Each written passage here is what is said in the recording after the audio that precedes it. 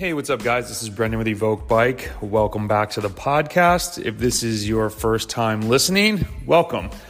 This podcast is just me sharing my training and racing experiences as an athlete and as a coach. And I often share some situations that some of my athletes come into, training issues I have. And this one, I'm 100% guilty of this. So I want to put this one out there.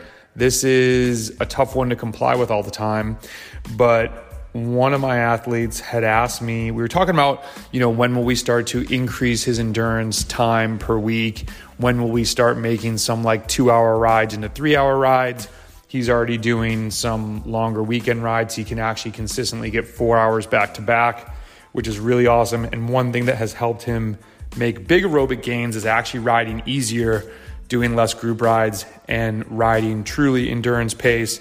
And by that, I mean the classic, 60 to 75% FTP, with that being a range. It doesn't have to be your goal of 75% exactly.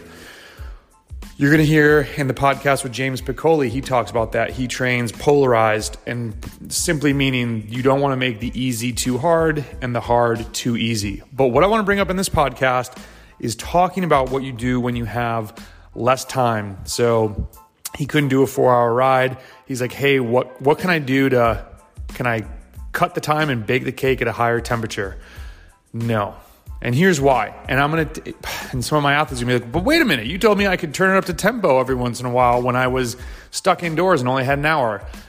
Every once in a while, that's fine because it's still aerobic. But once you start getting into tempo wattage, tempo being 75 to 90%, obviously it's not a light switch, you are starting to already activate the glycolytic system. When you're doing that, you're using more carbs for fuel as opposed to fat. Now, if you're not sure why exactly you want to be riding endurance, go to our YouTube page or look back through these podcasts. It's probably way back at this point.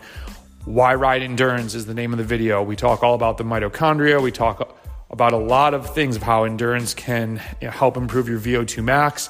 But the thing that you're doing when you are turning endurance into tempo is you're taking away from the capacity of your body to use fat as fuel and to become as aerobically efficient as possible. It's all about efficiency. It's all about clearing lactate. You are working on lactate clearance when you're riding endurance. You're also not incurring any fatigue. I understand on the micro, if you turn an endurance ride into tempo, the next day, there's not going to be that much of an issue.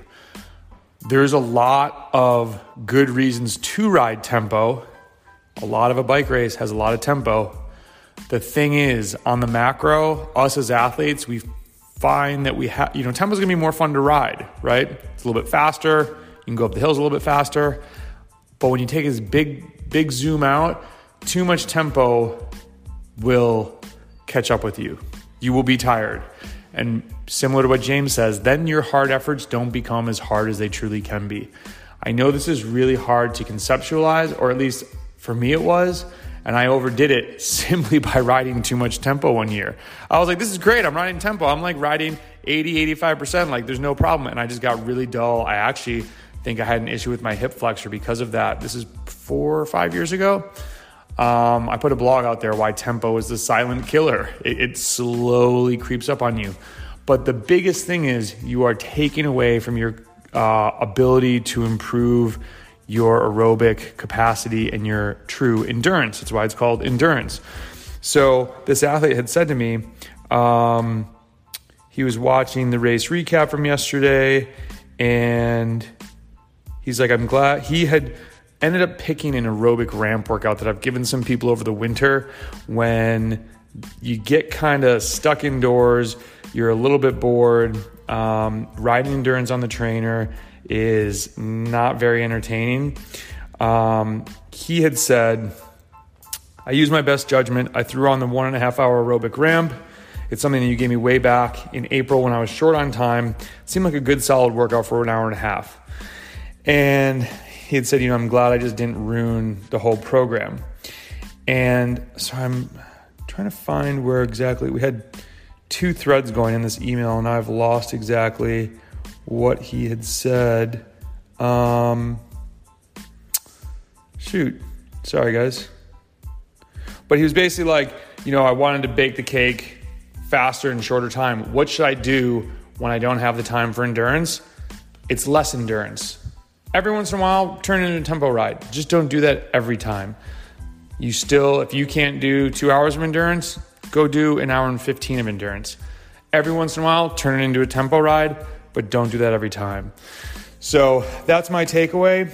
And I wish I could find his exact wording. That's really driving me crazy. Oh, here we go.